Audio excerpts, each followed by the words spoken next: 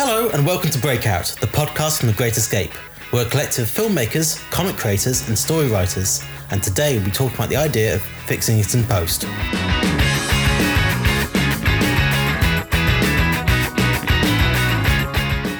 Rich here, along with Felix, Ben, Mark and Chrissy. Hello. Hello. Hello. Oh, bugger. Fix it in post. First up, hello to all our listeners on TuneIn and Stitcher. We're glad to be here. As always, let's run down what we've been up to this month. Me and Chrissy attended BristolCon this September, so hello if you saw us there. It was a great event, as always, and we hope to see you all again next year. Outside of that, I've been making angry noises at my computer after my sound editing software ate some of my work, resulting in me having to redo a load of it. Hopefully it won't happen again, but when you're near the end of a project, it's always fingers crossed. What about you, Mark? What are you up to? Well, I think the most important question to ask is there's still free coffee at BristolCon. There is indeed. But did they bring the biscuits back this year? Because they weren't there last year. I don't recall seeing the biscuits, but they did bring in a Lego room where you could just do Lego construction. There was also cake. Oh yes, there was cake. Jo Hall was launching her new novel Spark and Carousel, and there was a Spark and Carousel cake, which I had a piece of, and it was very nice. So. As you may have guessed, I was not there this year because we had a clash. I was up in sunny Scotland. What were you doing in sunny Scotland? It wasn't that sunny, actually, to be honest, but it was Scotland. In fact, Glasgow, MCM, Scotland Comic Con, where we took Hellbound Media for my first ever trip to Scotland, and it went very well since we had our best day ever, and lots of people bought comics, which was very good. And linked to that, we are also running our Kickstarter, I might mention before, though by the time you hear this, it will hopefully have succeeded, and Mandy Book of Monsters will be with you very soon. I think it will still be running though, I think, because when's it due to close? 3 weeks from now. This will be going out in just under 3 weeks, I think. Fantastic. So possibly. It might be going out around about when it finishes, so, you know, either it's just finished or it's just finishing, so go and back it now. Yes, exactly. And if it has finished, you can just, buy the book, which is just as awesome. So, Chrissy, what have you been up to? I've been making entrails with my glue gun. Yes, I needed to make a set of prosthetic guts for an upcoming shoot as part of Gabriel Cushing at the Carnival of Sorrows. So there you go, spoiler alert, there is at one point somewhere during it some guts. There's also a clown. So I've been making this particular set of guts on basically no money, just because it's a one-off shot that's probably going to be on screen for a very short amount of time. And it's really not sort of something that I want to sort of spend a huge amount of time on in this particular case. So I've been inventing new ways of making guts. In this particular case, I've been using tubular finger bandage and stuffing to make the ropey parts. And it's looking really good so far. So that's happening. And next time on Breakout, we'll be talking actually about the art of shoestring effects. That is creating convincing special effects on set special effects. I think particularly more than anything else, but on virtually no money. So things you find in the cupboard. What can you do with them? Let's make a movie. So I will be showing you and telling you more about our prosthetic guts next time. Well, this week I've come across a bit of a problem that I'm in the process of solving, so hopefully on the next podcast I'll be able to give you a result of that. And that's trying to get our lights to work on a generator without flickering all the time, which is a problem probably a lot of indie filmmakers come across. But I've got a few ideas of things that I could do to hopefully stop the terrible flickers. So tune in next time and hopefully I'll have a solution for you. How fast is the flicker? It varies. Because that's a shame. I was thinking if it was a constant flicker, maybe you could attach one light to one generator, one light to another, and just wait until you could get them in sync, so they were sort of cancelling each other out. That's it. Yeah. That's a totally impractical solution. To be honest, I think the terrible flickers sounds like a kind of Victorian disease or something. You can't come outside, she's got a case of the terrible flickers. It's a bit like the vapours. Yeah, yes, but worse. Either way, it's a problem that needs a solution. So there you go. Tune in next week to find out how Ben deals with his terrible flickers. I've just been working on the post editing committed, which we were talking about last time. I'm not sure if we actually shot it last time. We were just about to shoot it. Yeah, okay, so we ended up shooting that, and I've just been editing it, and not too much fixing in post, thankfully, but yeah, it's going okay. But a bit? I wouldn't want to go into it. So there may have been a little fixing in post going on. So. Speaking of that topic, a popular phrase amongst filmmakers is to fix it in post, or in other words, planning to rectify an issue that you're having on set in the post-production phase. Whilst it's becoming a bit of a joke phrase, should we really be asking whether fixing it in post is actually a good methodology? What can actually be achieved in post? And should people plan to be fixing it in post before they even get started? I think the first thing to do is actually define what we mean by fix. I think there's an inherent sort of concept there of something being broken or wrong before you know in order to be fixed. I think it's worth making a distinction between problems of those ilk that might arise unexpectedly and things that you plan for in advance, because there's a big difference between fixing a problem that you had that perhaps could have been fixed in another way and planning in advance to enhance a scene using post-production methods, because that's an entirely different sort of concept. I think our discussion today will probably focus mainly on the former, the fixing problems rather than choosing to enhance things. Yeah, I suppose it's not fixing it in post if you've already planned to fix it in post. Yeah, exactly. Yeah. For me, the phrase "fix it in post" can be used in jest, unless you're actually in a situation where you need to use that phrase, and then don't joke about it ever. Because, it's just not funny when you're in that situation and a problem arises where you need to use that phrase. It's you get that sinking feeling, don't you, when you're like, oh crap. I think a lot of the time it comes out perhaps more often actually in the editing process than it does in the on set process. If you've identified a problem on set and you sort of go, oh, that's all right, we'll fix it in post, you've normally still got the opportunity to fix it before post at that point in time. But it's when you identify a problem when you've already left the set, that's when, okay, we'll have to fix this in post, comes out, in a serious manner. So, just as an example, strings. Strings are a thing that pull things in various special effects. And when we shot Killer Coat way back in 2009, was it 2009? Yeah. We used a lot of sort of puppetry techniques with the coat to make it move, independently. And that often involved tying strings to it and pulling it. And I chose, in my naivety, to use the same type of thread in all of the scenes that we shot. And I chose to use fishing line. Now, fishing line is a sort of semi-transparent, slightly glossy nylon, which is fine when you're shooting against a light background. But if you're shooting against a dark background, it has a tendency to catch the light and reflect, and then you can see it, and it's a problem. So we did actually have one particular scene which was, the strings were so obvious it was like, watching Thunderbirds.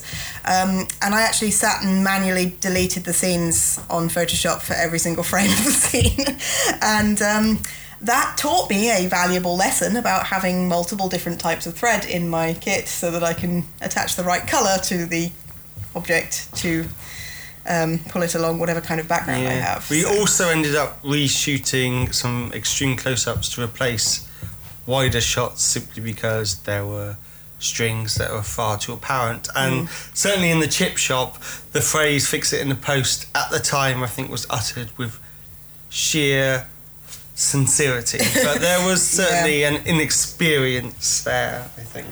Certainly with that, we kind of thought that, hey, yeah, just rub out the strings in post. How difficult could that be? But can you remember, Chrissy, roughly how many hours it took you to go through? The funny thing is that what was really frustrating about it is each individual frame looked fantastic. I was able to make each frame completely string free, but they didn't after I deleted the strings, match up with each other. So then instead of having a string, you had a sort of mottly, slightly creeping bit of carpet where the string used to be, because the pixels were not in the right places for between frames, and it was actually incredibly difficult to get rid of that effect. So, you're right. We looked at it and went, oh, it's really easy to delete the strings. You just do that in Photoshop. It's really easy. And it was really easy to delete the strings in Photoshop, but not in a moving image. I was going to say, before you had a go doing it, I had a go. And a lot of the time is making up things that you don't know what the original bit is. So behind some of the strings in the chip shop, they are pattern tiles, and you had to try and make out what the patterns were. You're kind of making them up from nothing. So you had to kind of try and create what was there, and you didn't know what was behind it. I'm trying to think whether at that point content-aware fill existed. I think, to be fair, I was working on when I was doing the one against the carpet, which was the main one that I worked on,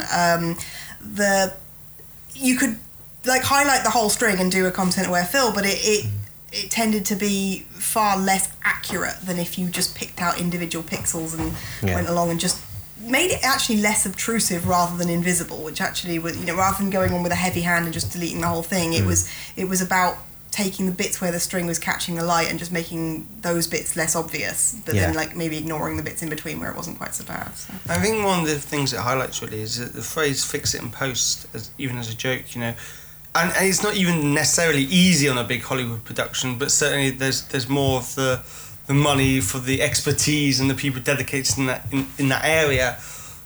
When you're dealing with more low budget indie kind of productions, fix it in post is definitely more of a risk, shall we say. Yeah, I'm sure if you had, supercomputers and so on, and there would be software that was purely designed to remove strings. But, when you're trying to do it sort of manually, it's much more difficult. So in hindsight, Chrissy, if you're in that situation again, would you say it's quicker and easier to fix it in post or to just reshoot the scene? Well, the thing is, I wouldn't necessarily... It's not actually a matter of reshooting this scene. What actually needed to change there was I needed to have tested the different types of thread against the backgrounds we were going to be shooting at before we even started shooting. So that was more about preparation than it was about reshooting something that had gone wrong.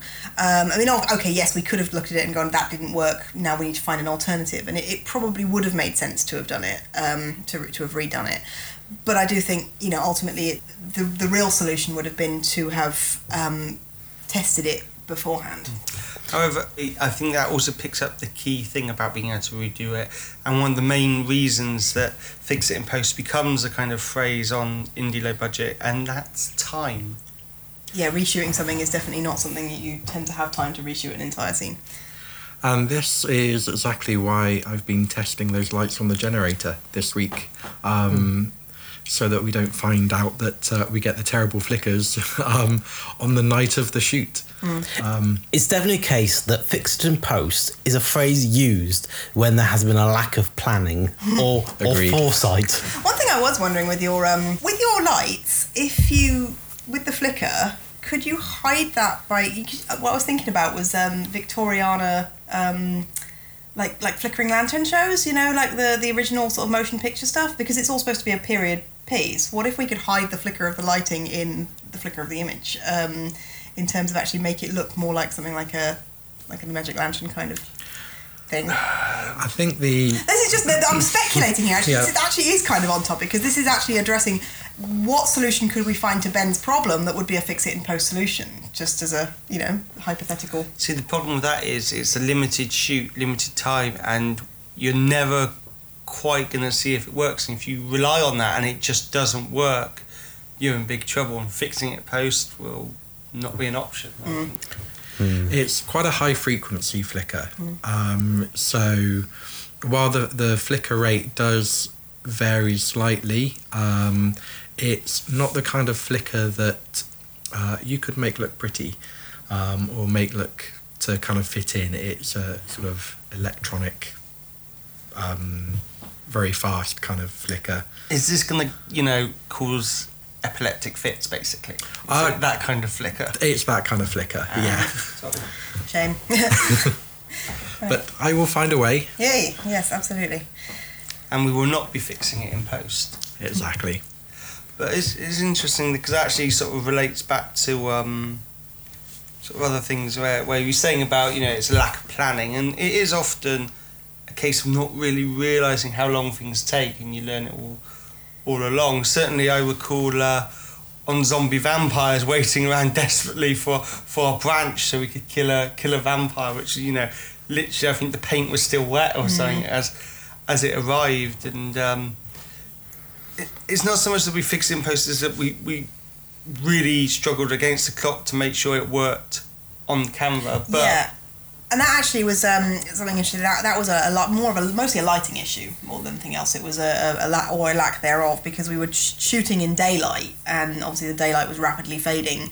Felix, what's your experience of, like, we've obviously shot some things in the past where we've, like, tried to fake night for day and day for night and so on. And what's your thoughts on the idea of actually lighting fixes in post? So trying to create an alternative kind of mood or an alternative, effect with the lighting, because you couldn't get that in the actual shoot. It depends how far you go with it. I think if you some of the stuff we did on Gabriel Cushing's Stall of the Damned, some of the scenes we shot upstairs, they were kind of shot quite quite warm, quite kind of regular lighting, and in post I kind of cooled it down a bit, and once you start putting kind of like darkening around the edges, you can change the mood to an extent, but then that was kind of with it in mind in the first place. I mean, to change something dramatically, I think you'd have trouble doing that, but I think that was more of an enhancement and more of a skewed kind of to that way, rather than changing it completely. Yeah. I think with my thoughts on lighting have always been sort of not from a videography sort of perspective, from a photography perspective, is with digital enhancement of images, the data has to be there to manipulate it, doesn't it? So. Oh yeah, I mean, if you underexpose something and it's black, then you can't get that back. Yeah. So, So there's only so much, as you say, you can shift it within what you've got to play. Yeah, and it depends what you're shooting on, what you're working with. What you can kind of push and pull and stuff like that. Yeah. But do you think that the ease of fixing and post has kind of bred sloppy directors? I don't think we've established as such that it is actually easy to fix things in post, but I think it is possibly tempting to hedge your bets. And by that I mean, we'll shoot it this way because then we can tweak it this way, or we can tweak it, tweak it left or tweak it right, tweak it, cooler, tweak it warmer if it's lighting wise, or we can say, okay, well actually we can crop it down, we can expand it, maybe we don't have to get the framing quite right because we can adjust that in post. And that, I think, all of those changes they work, but does it mean that ultimately what you're doing is you're not making that decision on set in the first place as to what you actually want, and is that potentially undermining the quality of the piece that you're going to get from it? I think sometimes as well you may feel that you're forced into a corner with that decision on set, depending what role you work in. You may have a load of actors there, you're on set, something's not going right, that it's not going right, but you don't want to let everyone know that you can't get on with what you're doing, so you just get on with it, you say you fix it, and then you go off, and whatever role you're working in, you go and try and fix it, and you can do that in your own time, work it out, but no one really has to know about it. So I feel like you have an example behind this. No, I've just seen it happen, and I've done it myself a couple of times, but I've seen it happen. Yeah, I can imagine it's that pressure, isn't it? And that's part of it, the pressure to get on and not have people standing around while you're trying to fix something and, solve a problem. When you fix it in post is almost a case of, okay, that we need to move on now, kind of thing. But if you can't fix it in post, then there's no point at all. What you're doing is wasting your time. Do you think it's tempting as a director to say, well, actually, I'll do it this way because then I have the option to fix it in post? To choose ways that give you more flexibility to manipulate the image afterwards. It's tempting, but I think that it can lead to a kind of mediocre approach as well. And actually one thing I've noticed, and sort of going back to what you said before, I think there's almost a sense that if you're working very low budget, the easy thing to do almost is to light everything in the most standard 3-point lighting and then just manipulate the hell out of it. Whether that's effective or not, whether, is a different question, but that sort of digital post-production almost gives you the opportunity to do that for better or worse. But then if you're working on a pressured shoot and you haven't had time to plan it properly, you don't want to corner yourself into shooting someone with a massive hard shadow across their face, and then afterwards you're in the edit and director says, why have they got shadow across their face and stuff like that. So it's a balance between kind of giving yourself options but not being bland, really, I suppose. It helps to know in advance what you're actually wanting to achieve, because if you're on set and you don't know what you want to achieve, then no matter how many times you say fix it in post, it's going to turn out rubbish. Yeah, I think that actually makes you think about things that you absolutely cannot fix in post, that there is, all the digital technology in the world cannot fix. I think the prime example has to be choreography. If you have, like, for instance, a fight scene or a dance scene or, something like that where you've got character movement that's very complex, there's no way on earth that you're going to be able to fix that in post if you haven't shot it, if you haven't choreographed it, well in the first-hand place and shot it to advantage, that choreography, you're not going to be able to patch that in any way. There's no way on earth that you can use any kind of digital, post-production to fix those problems. It's never going to look, right. In addition, not just choreography, but also either poor direction or alternatively unresponsive actors. A very good example of a film where they tried to fix it in post and it failed miserably is the film Blade Trinity, where Wesley Snipes was not happy and therefore refused to shoot to the loss of his stuff, and therefore most of the stuff you shot with him was static shots of him responding to the actors, going, yeah. And all of the actors were having to work without him. So what ended up happening, you had conversations that felt entirely odd and peculiar, because you had one actor that was doing all of this sort of conversation and crazy stuff, and him going, and that was it. Though, to be fair, I don't blame him. That film is terrible. But actually, it's kind of interesting, again, coming into that kind of... You can't affect performance. Well, you can affect performance. And I've been editing recently, but it's only with the amount you've got. And this is sort of, again, it's about coverage that almost comes in if you're talking about fixing mistakes in post. And that's like, if you've got loads of coverage and more cuts, on one hand, you've got more stuff you can use to sort of cut down any problems. On the other hand, you risk cutting too much and it takes a lot more time. So, whereas if you do too little, there's always the risk that if there is anything wrong or anything goes wrong, then you don't have the stuff to cover it. And just one more thing about the editing, actually. You mentioned just now about cropping and doing things with images. I found myself actually doing that a few times, zooming in a little bit whilst editing and maybe cropping a little bit. But these aren't planned things. These are more things just to make it work a little better. So it's almost like the tools that we think of as fix it in post are things that you should apply when you realise you need them in post, but they shouldn't be relied upon in advance, really. I think the thing with the cropping and the zooming and so on and so forth of a piece of image is if you're doing it by sort of like 2 or 3% or something like that, that's tinkering, and that's not going to make a massive difference. You start doing it by 30% and you're suddenly going to start losing resolution, and it's going to be obvious that you've suddenly gone from like 4K to half 4K, and that sort of is something that you don't want to be in a position. You don't want to put yourself in a position where you have to do that. You want it to be something that's an informed decision. I suppose in a way. But no, I was going to go back a little bit to what we were talking about, performance, and actually I was going to mention about actors and the delivery of lines and the purpose of ADR. When ADR has to be approached, I think, as a technical process in that you have to try and match the newly recorded dialogue to what's actually showing on the screen. It's not an opportunity necessarily to change the performance. That I actually disagree with. Yeah. In the past, I focused very heavily on making sure that the ADR deliveries we get are repeats of what was said in order to capture the best performance. However, I've recently watched a behind-the-scenes documentary about the sound recording on Australia, the Baz Luhrmann film, and they were talking about basically delivery of lines they thought was incorrect and actually redid it in the ADR.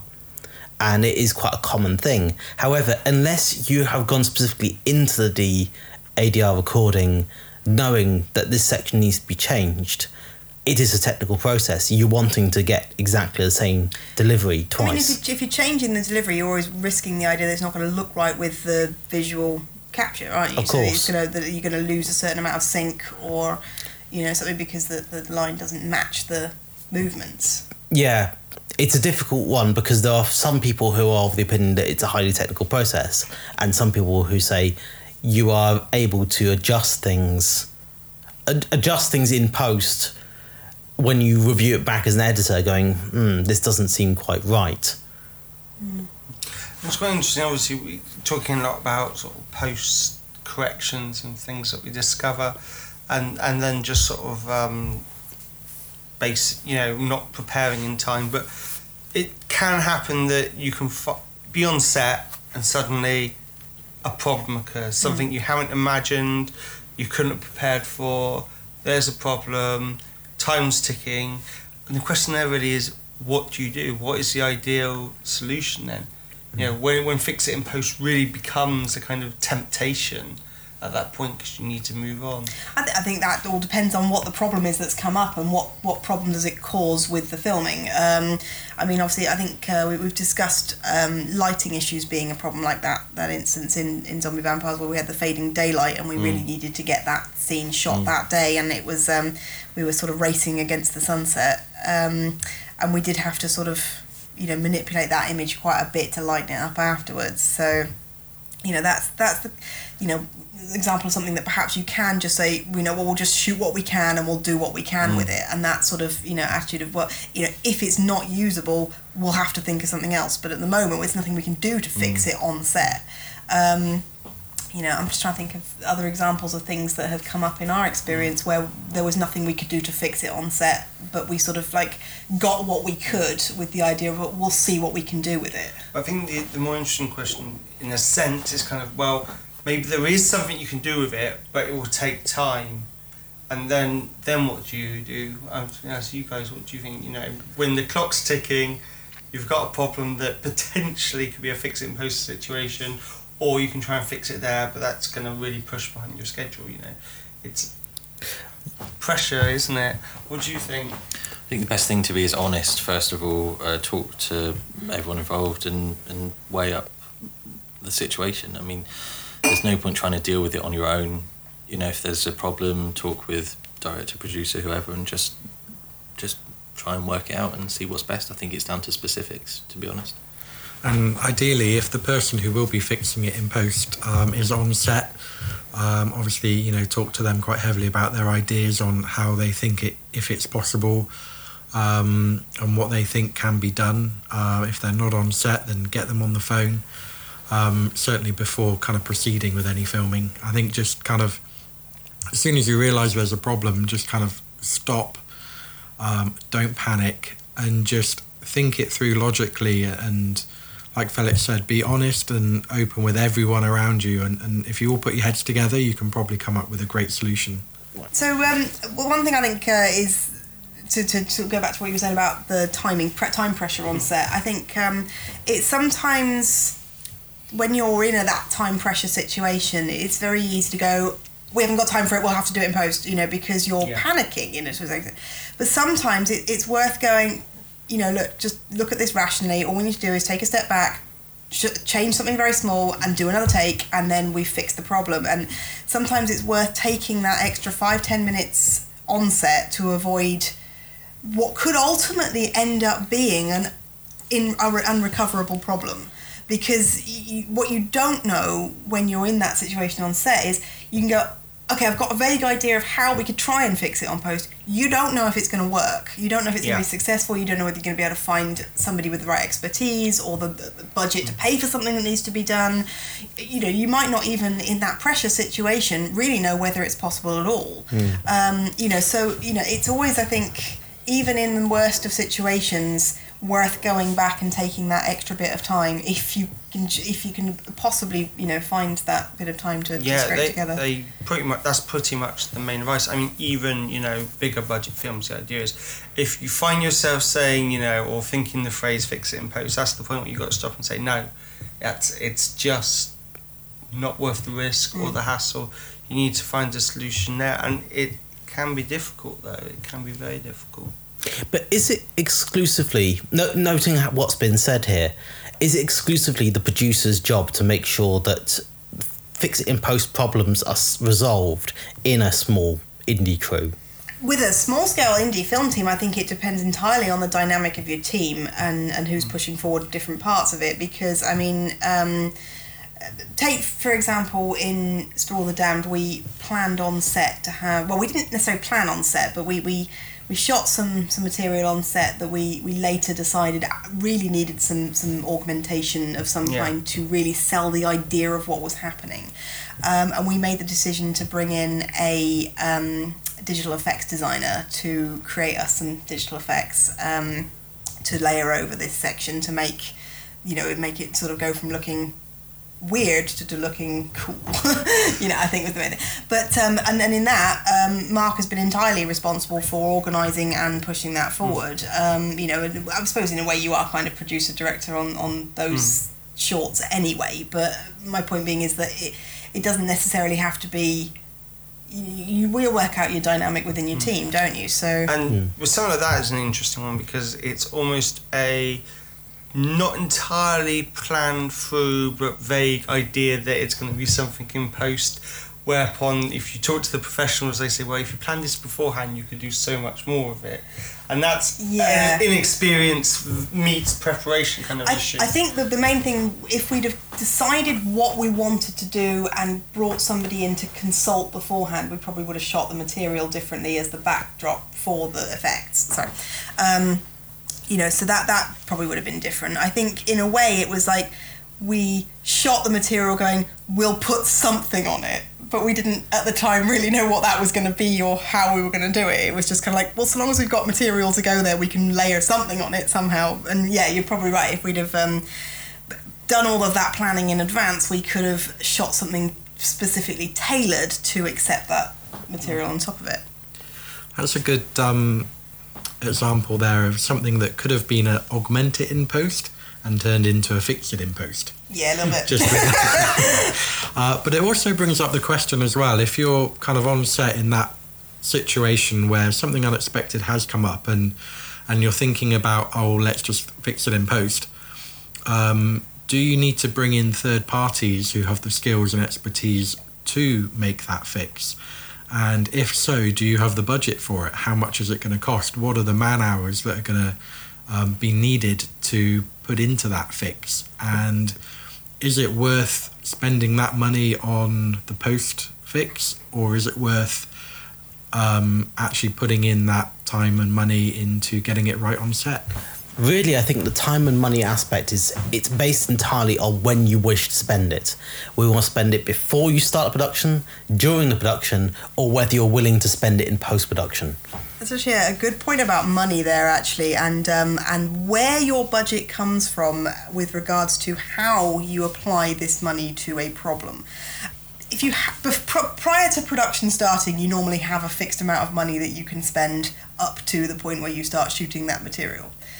After that is an unknown quantity, and it's always possible to find more money from somewhere eventually.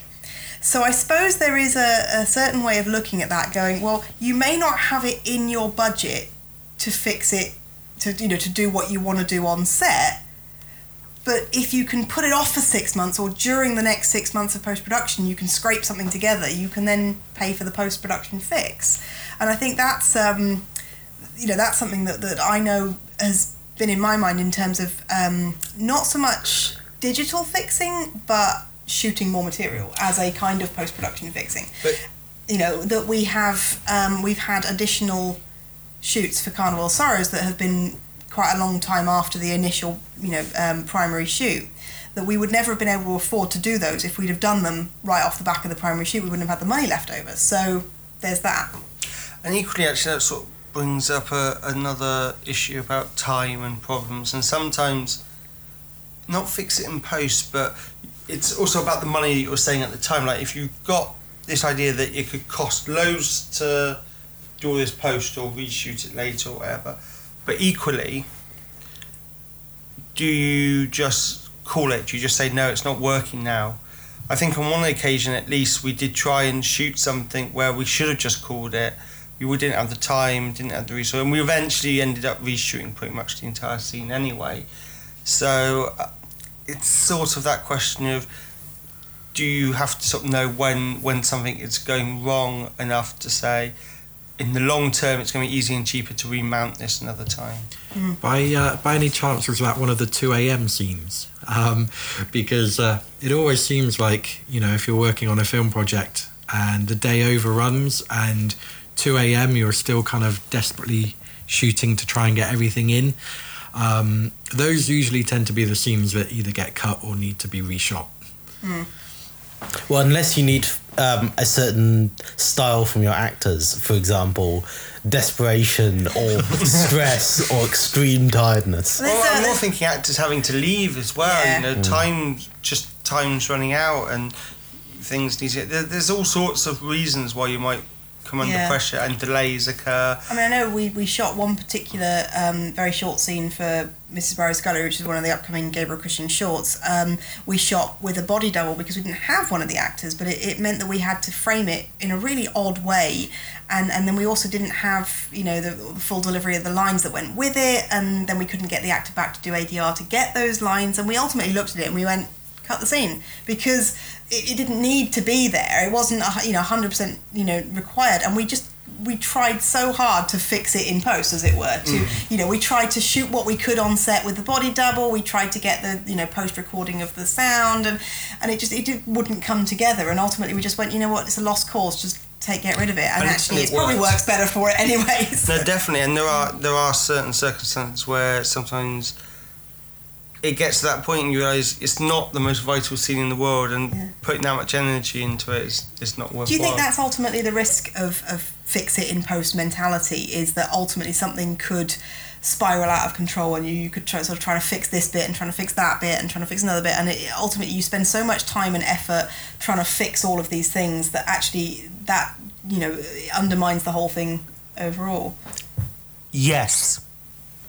Certainly being on set, when you're in this kind of situation where you're drastically overrunning, and you get problem after problem coming up, you're in that pressure cooker environment where you kind of need to get everything done, no matter what.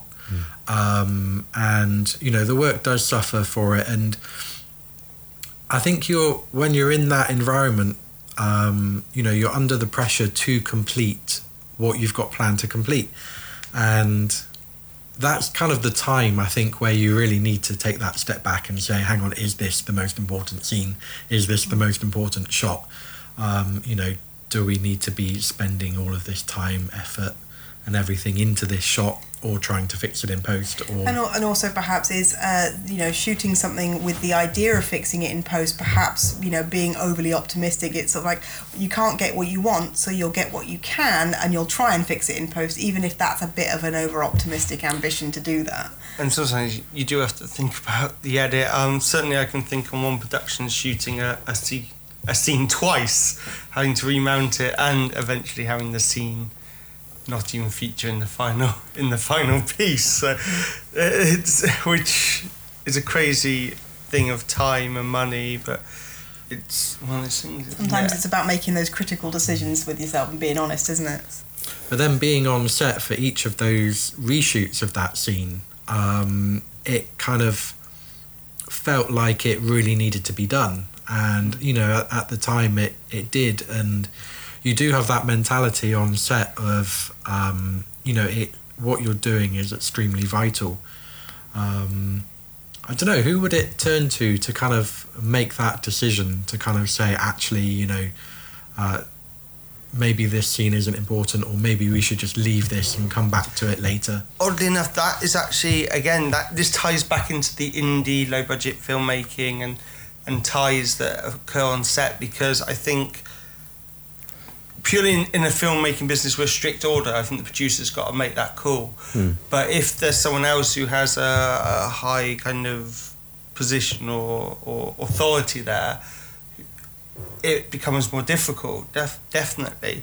I think definitely there are times, I think, when, you know, the call needs to be made. It's not easy to make. And one thing is, it's in these situations you're describing, the phrase, and you're saying about the stress and stuff, certainly for a director, I think the phrase "fix it in post" almost acts as a pressure release valve. It's one of those things, it shouldn't, and it's not helpful in the long term, but at the time it almost becomes instead of trying to deal with it, you just fix it in post, releases that pressure a little bit and lets you move on, even though actually it's about putting a problem off. So often fixing it in post is not actually fixing it in post at all. So it's just not doing anything at all, just leaving it alone. So it suddenly all becomes clear now. So for directors and producers who say fix it in post, it's a release and a pleasurable thing, because it's like, yes, we can move on. But for the people who are doing the post work, it's a phrase that kind of just... Knives and eyes of some kind, yeah. Exactly, yeah. Shudders kind of don't even really come into it, and I think that's where I was coming from earlier when I said it's not funny. Don't ever say fix it in post, it's not a joke, coming from a post point of view. So how far do you think you should go to fix something in post, literally, rather than just a release? Probably just to the point where you're about to tear your hair out, and then that's when you should just go, it's not worth it.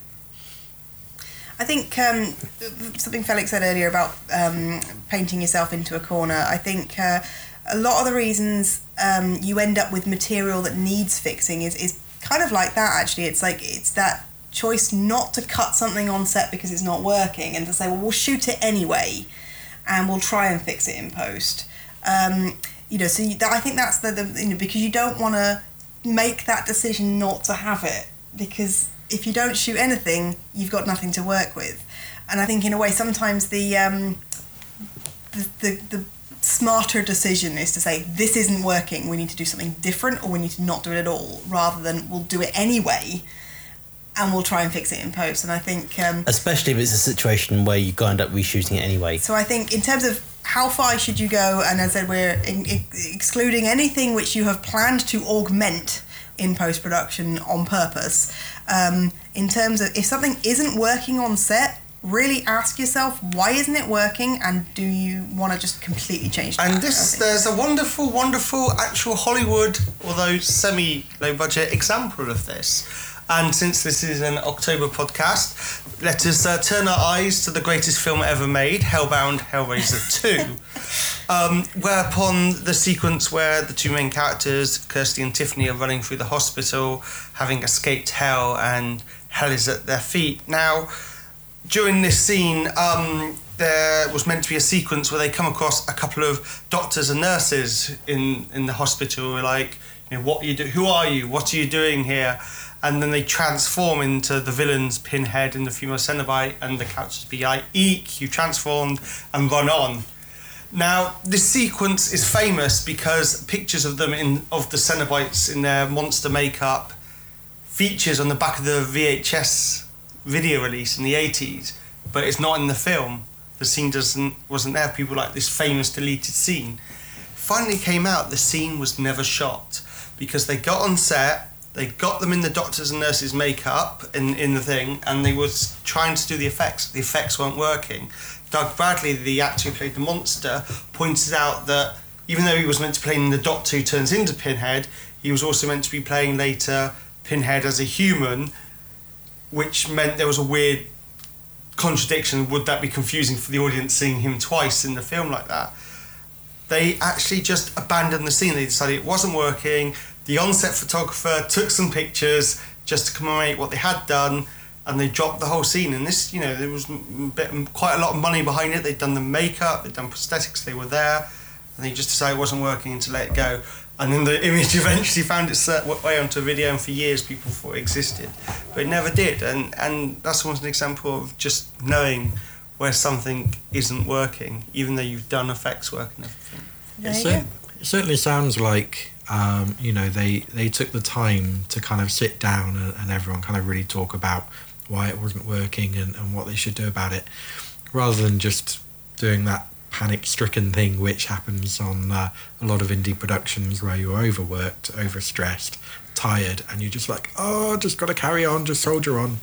I think perhaps the moral to bring from that is actually, it doesn't matter how far through you are producing something. If it's not working, you can always draw a line under it. You can always choose to axe it. It doesn't matter how far through you are. There's no point of no return at which you have to soldier on, or you have to get something out of it, or you have to, produce something that isn't what you wanted and use that in some way. There is no point at which you cross that line. You can stop at any point and say, this isn't working, let's drop it. So, but I suppose that if it's your money that's on the line there, if you've invested the money into a particular prosthetic or an effect or a particular shoot in a particular location, when it comes to indie filmmaking, every penny counts. I didn't say it wasn't heartbreaking to do it. I just said there's no point in which you can always draw that line if you want, if you choose to do it. I mean, sometimes it's the right thing to do to soldier on and get what you can, because actually what you can might well be just what you need.